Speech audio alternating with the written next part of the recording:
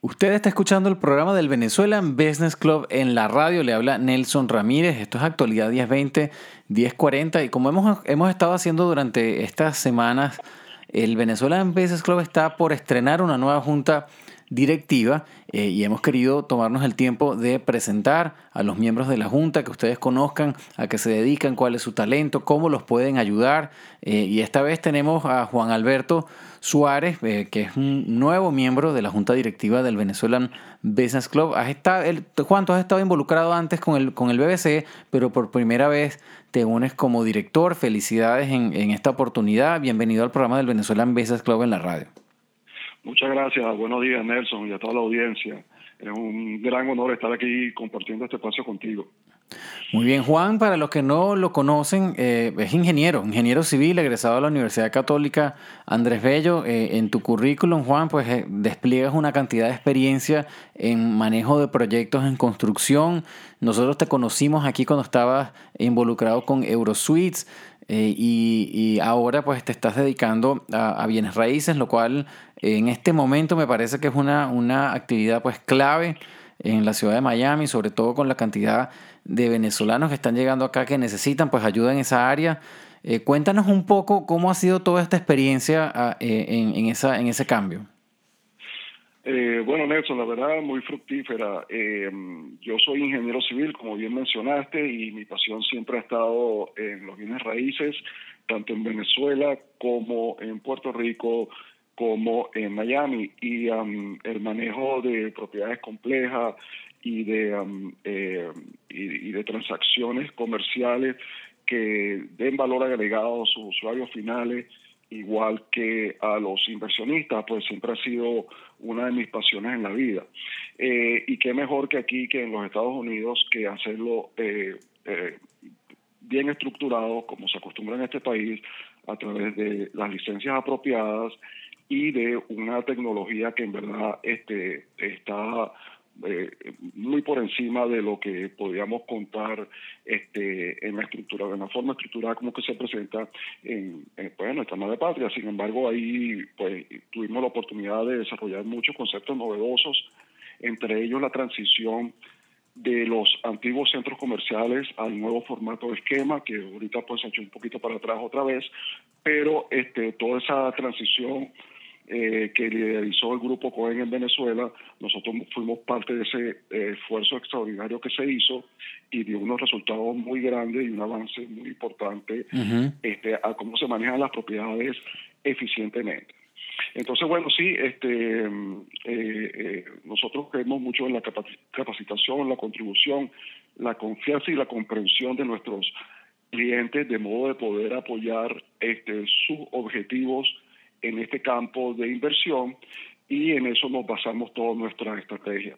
A mí me parece, Juan, eso es bien interesante porque esa mezcla de tu experiencia en manejo de proyectos de construcción tan complejos que son y ahora en el área de bienes raíces, a mí me parece que es una combinación bastante buena porque tú puedes tranquilamente asesorar, sobre todo una persona que venga de Venezuela, quizás venga incluso de la misma trayectoria que tú tienes, explicarle, pues, y yo creo que deberías compartir con la audiencia, o sea, qué necesitamos nosotros saber a la hora de querer, por ejemplo, invertir en un proyecto comercial, en un edificio de oficinas aquí, o sea, cómo se manejan esas cosas.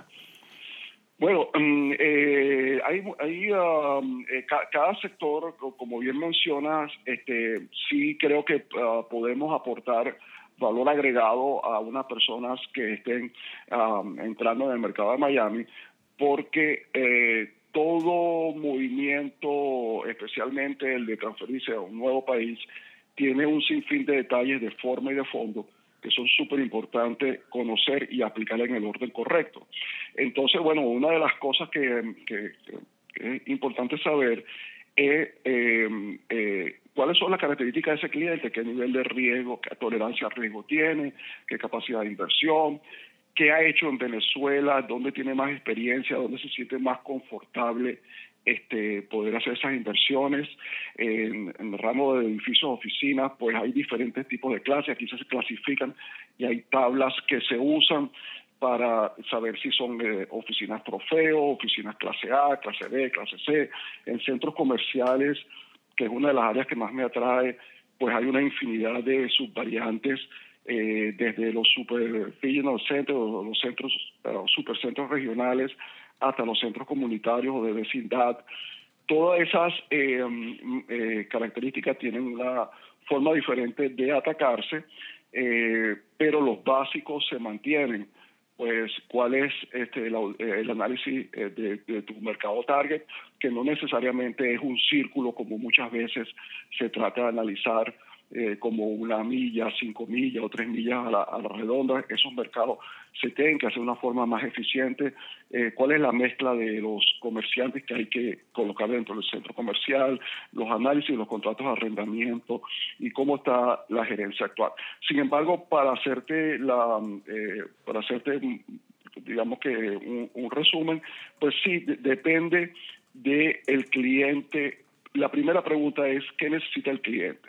Porque a veces se necesitan cosas como la visa, a veces se necesita, tiene más importancia el capital, a veces tiene más importancia cuáles son los aspectos técnicos de cómo se maneja un centro comercial.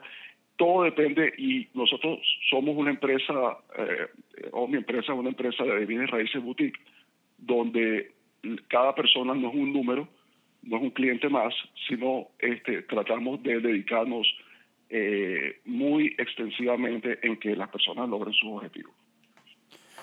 Pero, Juan, ¿y tú piensas, por ejemplo, que en este momento, a la hora que venga alguien a invertir, debería considerar una propiedad comercial o una propiedad residencial?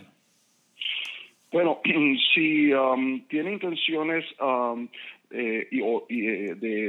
de poder combinar eso con una visa, pues lo más recomendable es que se forme un equipo con un abogado bueno de inmigración. Tenemos la fortuna de haber tratado con muchos de abogados muy buenos en el pasado, con resultados muy contundentes, muy favorables a los clientes.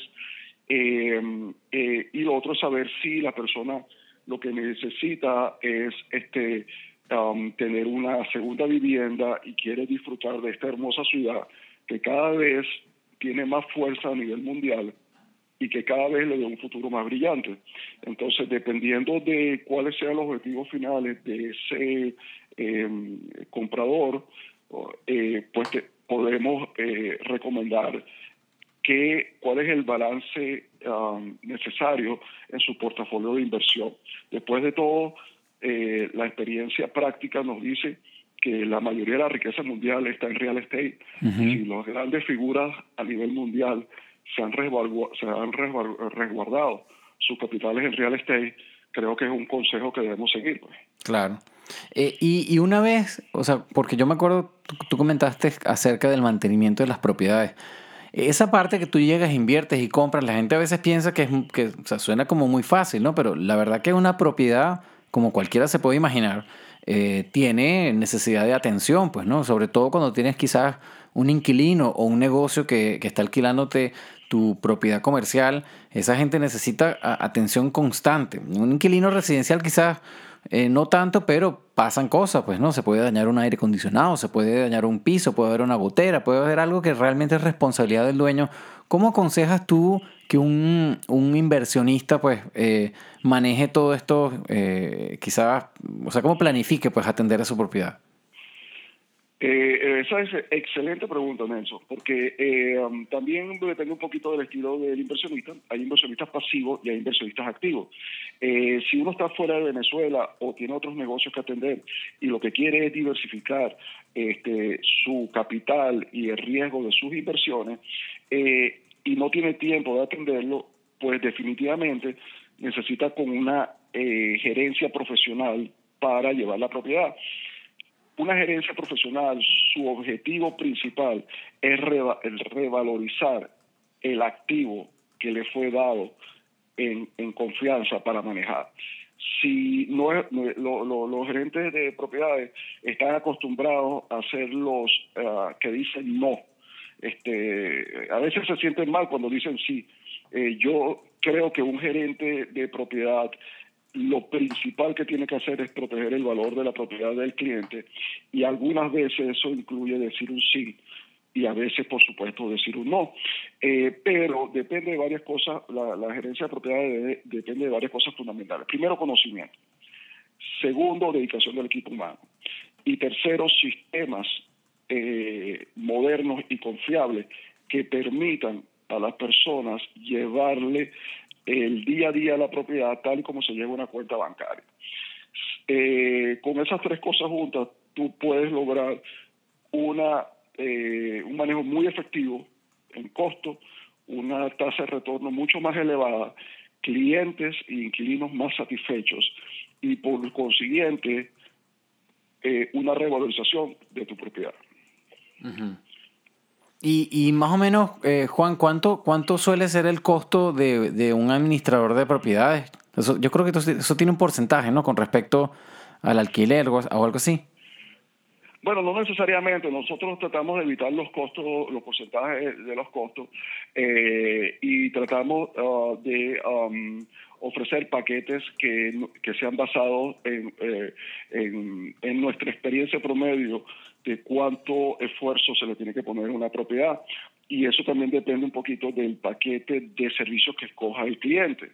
Pero eso, los porcentajes, en resumen, eso tratamos de evitarlo porque a veces se prestan a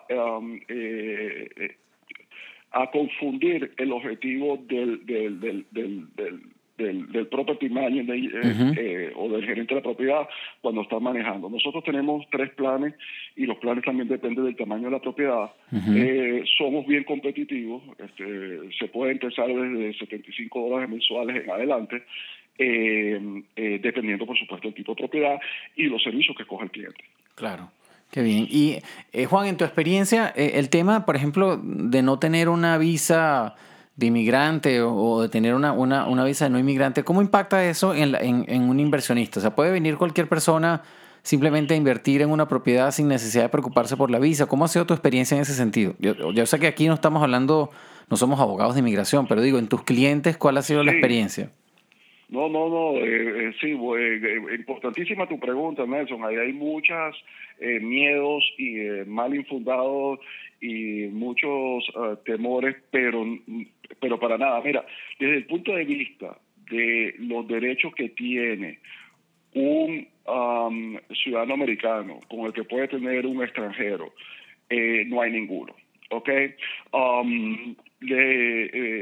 Tú tienes exactamente los mismos derechos y deberes en lo que se refiere a la tenencia de la propiedad, y cualquier persona en el mundo puede, a menos que haya una excepción en la ley por, digamos, un acto criminal o algo así, puede adquirir un bien de raíces en los Estados Unidos en general.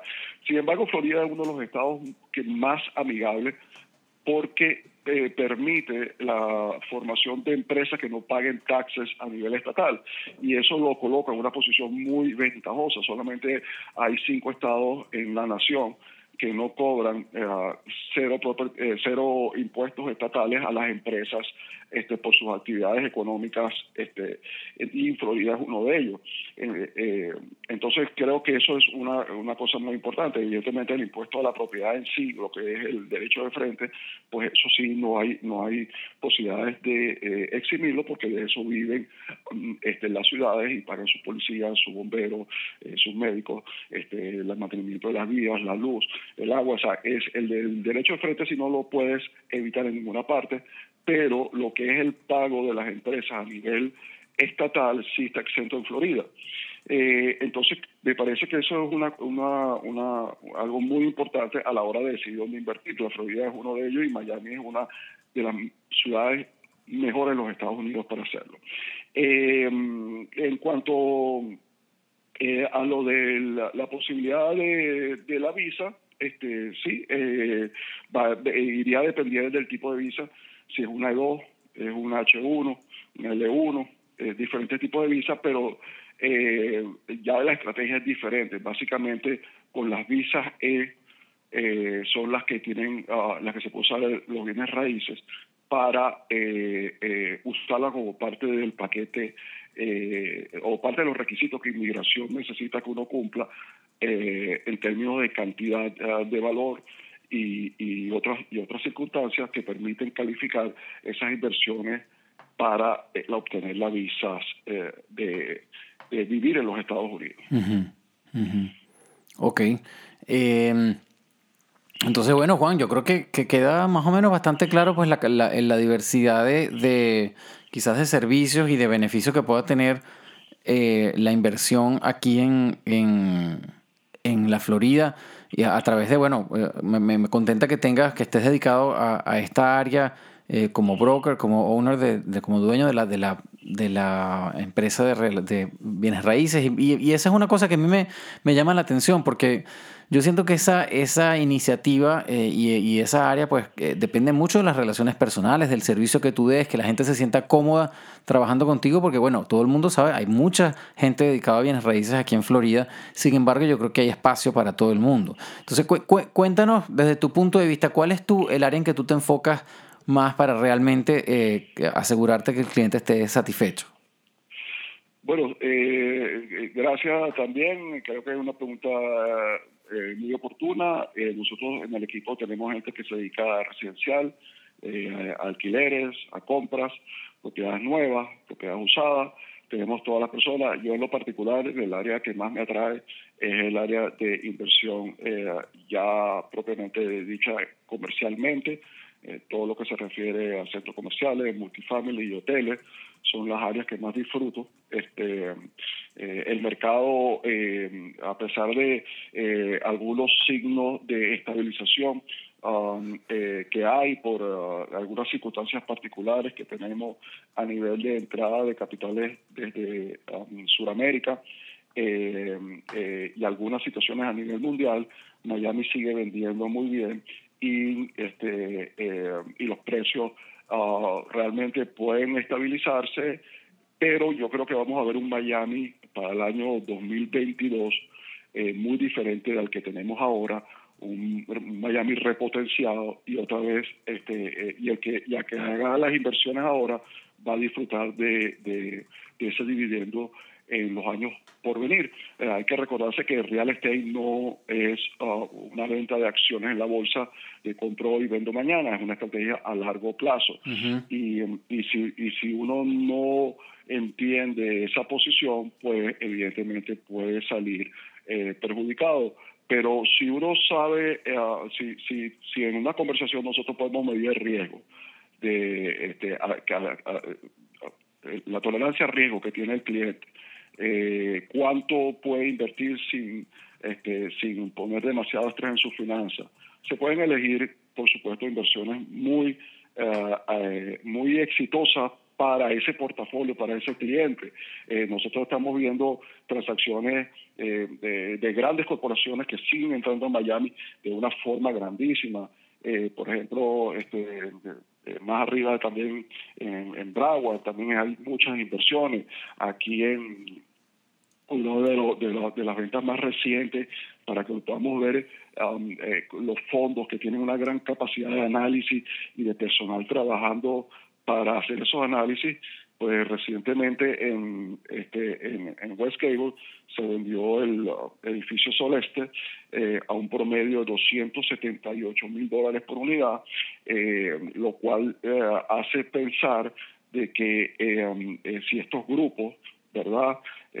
Como Fortune Capital Partners y Matoni Group, pueden estar pagando 278 por unidad para la renta, están viendo una visión a largo plazo en Miami, definitivamente. En el aspecto comercial, en el área se hizo una inversión extraordinariamente pesada, que fue la adquisición de West Kendall Mall. Se pusieron $278 millones en ese mall, que si lo sacábamos en número, digamos, como se hacen los análisis tradicionales, el cap rate daba de 2%, lo cual eso no indicaría, indicaría como que fue un mal negocio. Sin embargo, los compradores están apostando a Miami en unos años. Y también tenemos la noticia de la apertura de Endoral, que está creciendo muchísimo, las inversiones son muy grandes, del grupo Related, que está acostumbrado a invertir en Brickell, está invirtiendo grandemente en Doral, con el City Center de Doral, también financiado por el Regions Bank, otros $135 millones en financiamiento, más todo lo que se está haciendo en Downtown Doral, Midtown Doral, etcétera. De manera que la apuesta, yo creo que gente atrae gente, y la gente atrae dinero, dinero atrae dinero. Nosotros vamos a ver un Miami continuando creciendo, por supuesto, con los ciclos normales que tiene cualquier producto, y eso incluye real estate, pero vamos a ver un Miami que va hacia arriba en los años por venir, y que las personas que invierten y tengan visión a largo plazo van a poder capitalizar. Qué bueno. Bueno, vamos a aprovechar, Juan, que se nos está acabando el tiempo. Danos tu información de contacto. ¿Dónde te puede contactar la gente que quiera hacerte preguntas, entender un poco mejor el tema de la inversión y cómo los puedes tú ayudar?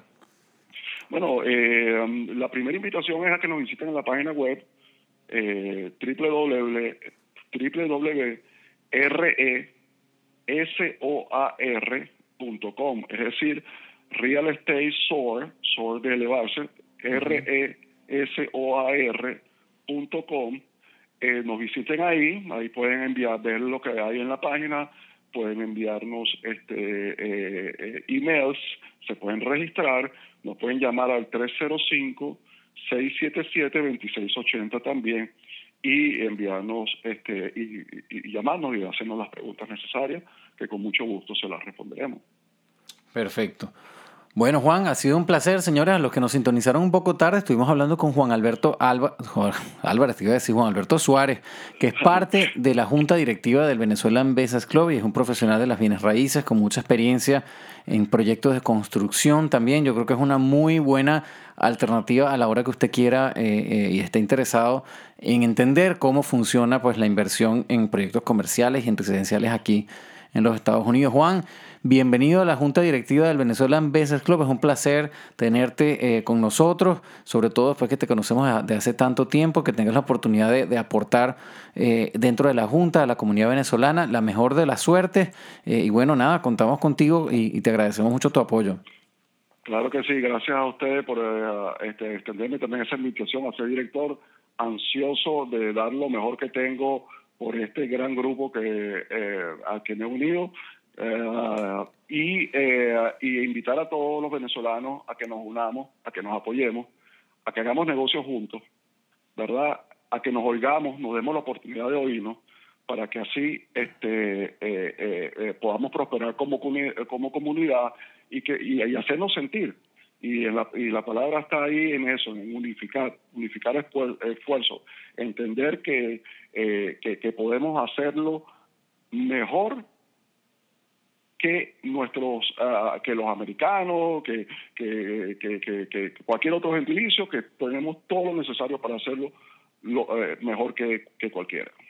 Exacto, y juntos funciona mejor. La verdad que ese es yo creo que el mejor mensaje que podemos dar. Para eso estamos aquí, para unirnos y trabajar en conjunto, para ayudarnos y darnos la oportunidad y ayudarnos a levantarnos, porque pues de ahí es que realmente el trabajo en equipo es que trae los buenos resultados. Así que de nuevo un placer tenerte, Juan. Vamos a seguir nosotros por acá con el programa del Venezuelan Business Club en la radio. Les habla Nelson Ramírez. Usted está escuchando Actualidad 1020-1040. Ya regresamos.